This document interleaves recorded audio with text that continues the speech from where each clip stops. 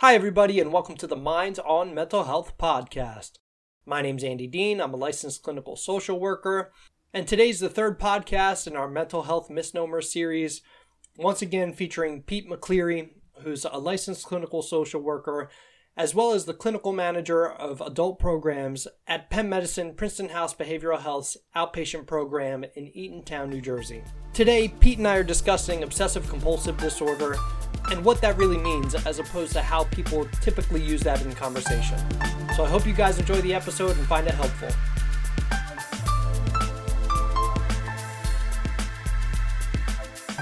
We kind of talked about bipolar disorder and the manic piece to that, and now we just spoke about what a depressive episode can look like.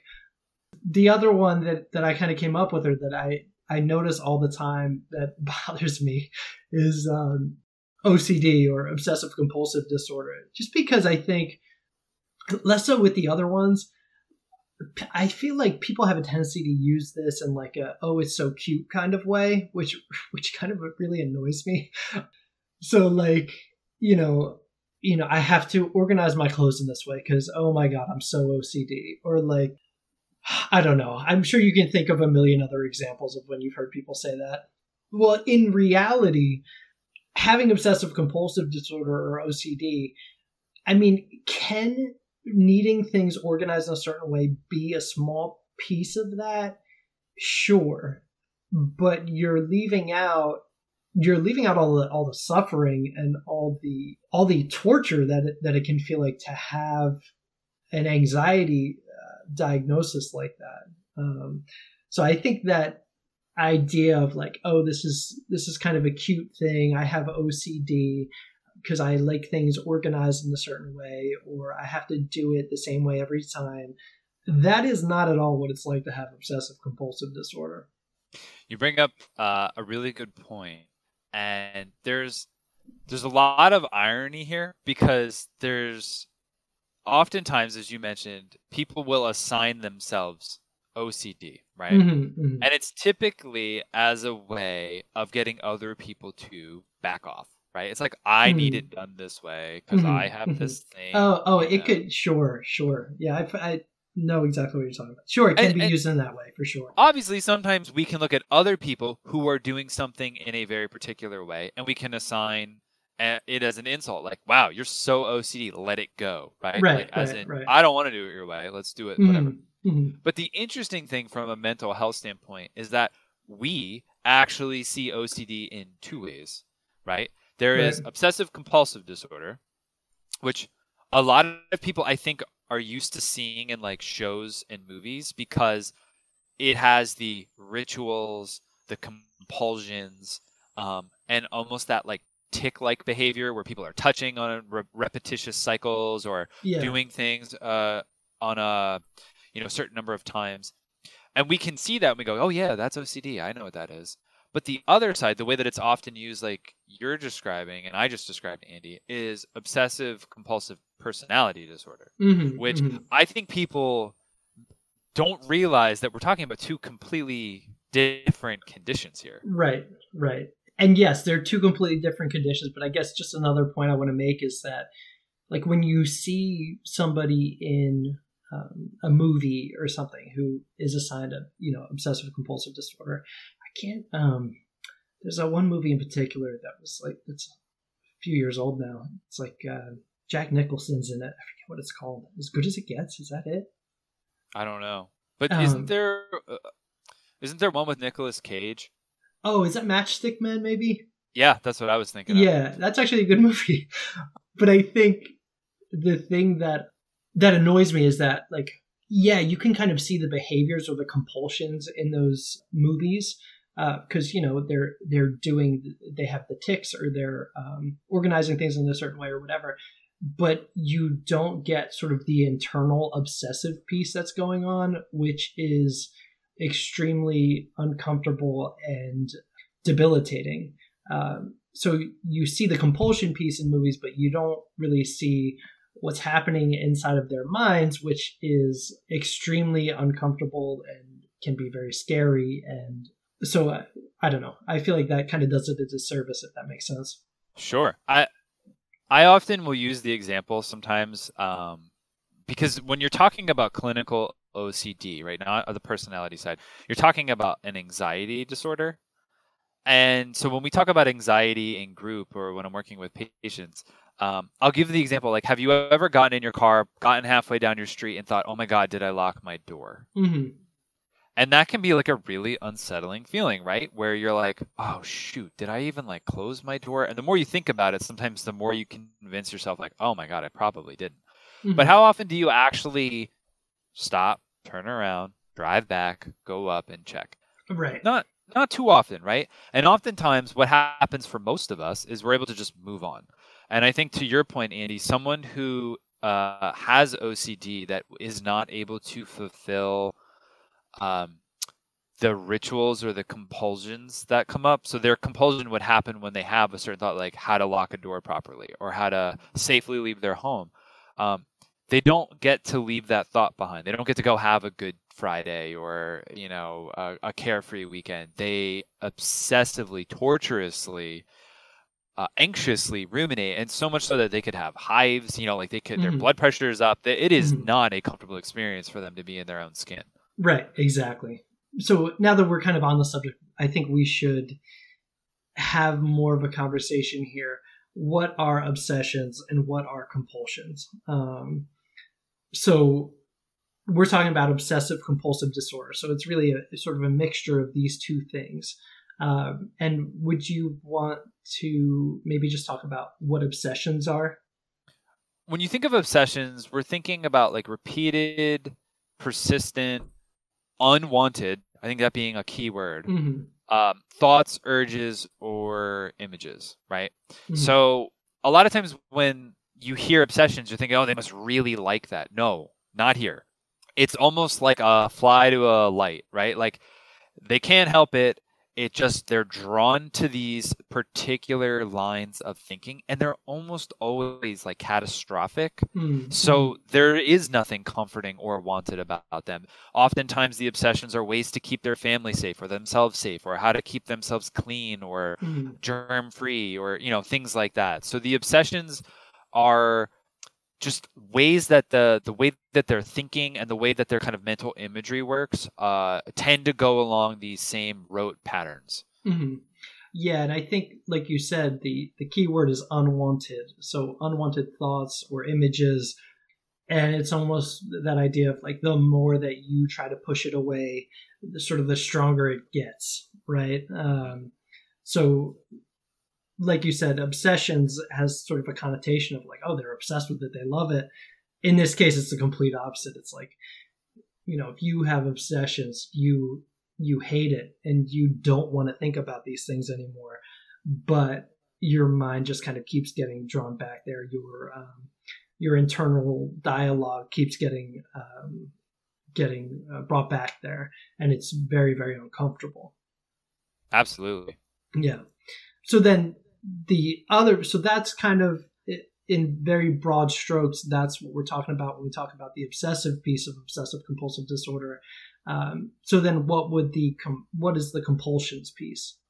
So compulsions along a similar line have to do with the behaviors that they feel driven to have to perform to maintain either a sense of safety or equilibrium. So oftentimes the obsessive thoughts come in, and to manage or to release that pent-up anxiety that's built up from these unwanted thoughts, there is a paired compulsive behavior that they do to kind of offset in a way. To alleviate it temporarily. Yeah, typically, not always. Sometimes, obviously, there are like tics, or there are like certain kind of behaviors that maybe are also part of the problem. They're part of this like obsessive urge, right? Like, hand washing was one that obviously it goes in line with the obsessive thought of like dirtiness or uncleanliness. But sometimes the compulsion is just you need to wash your hands, or you need to touch a door so many times to make it lock properly. Those things tend to kind of the compulsion tends to be leading the charge there for whatever reason.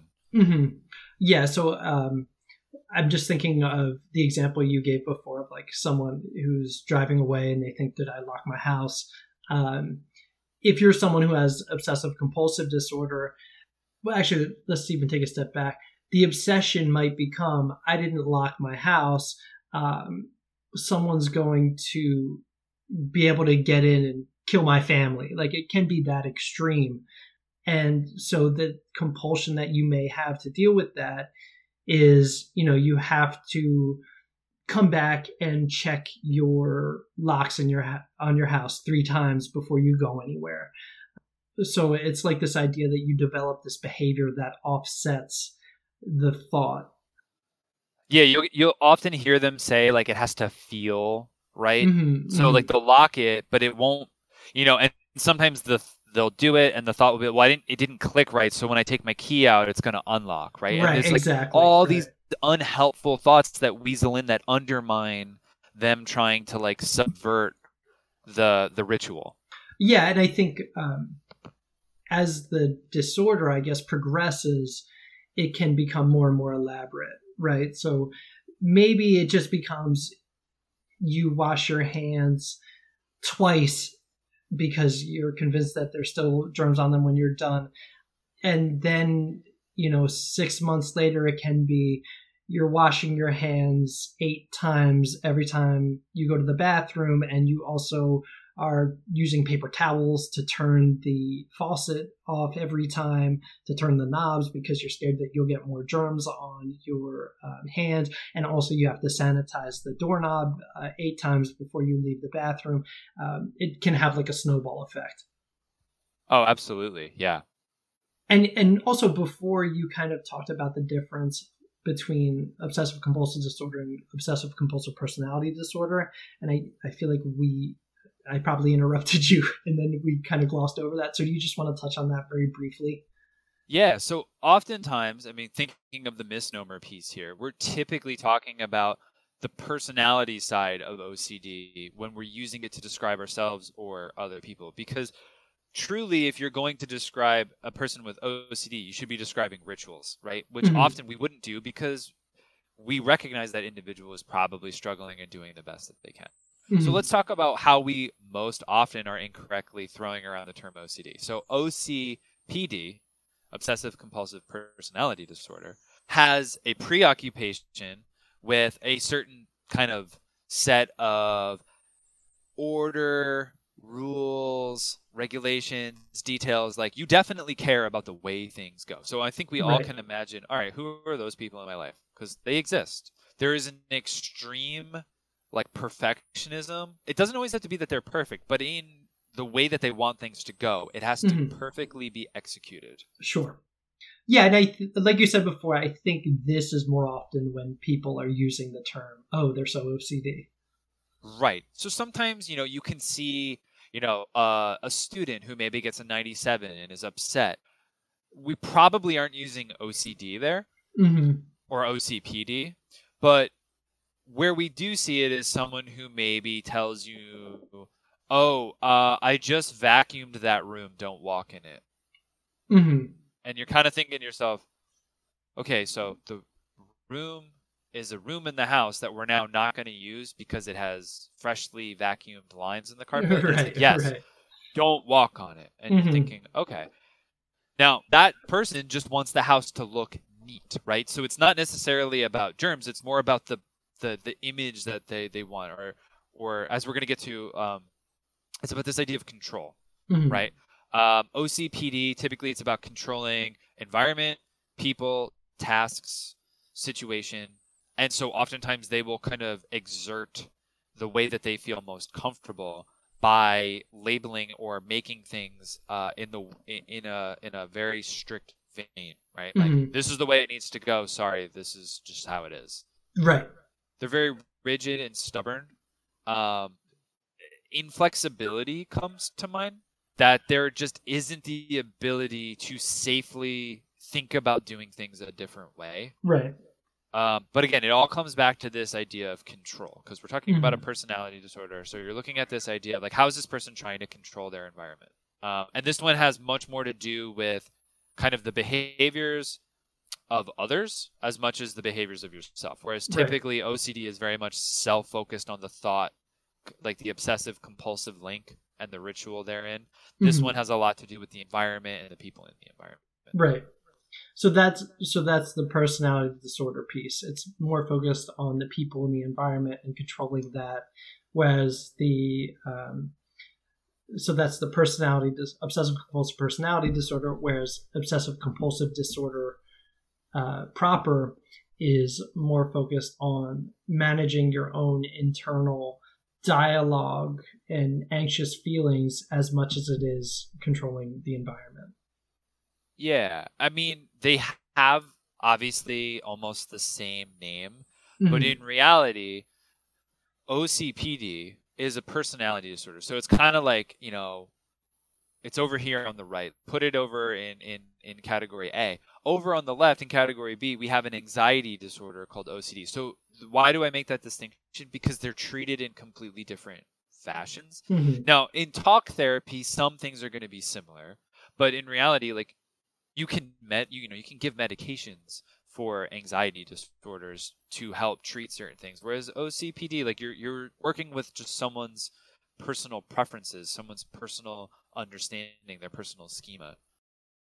All right. So this is just your public service announcement. When we're using terms like OCD, bipolar, depressed, just know that we're probably not using them correctly most of the time. And stop. Well said. No, but I think, in general, there are better ways to describe what's happening, right? I think that's why we really wanted to throw it out there because, if every time you get sick, you say you have the flu, you're not really communicating the right things. Right. Because exactly. One is contagious, one other people need to get involved with and care about.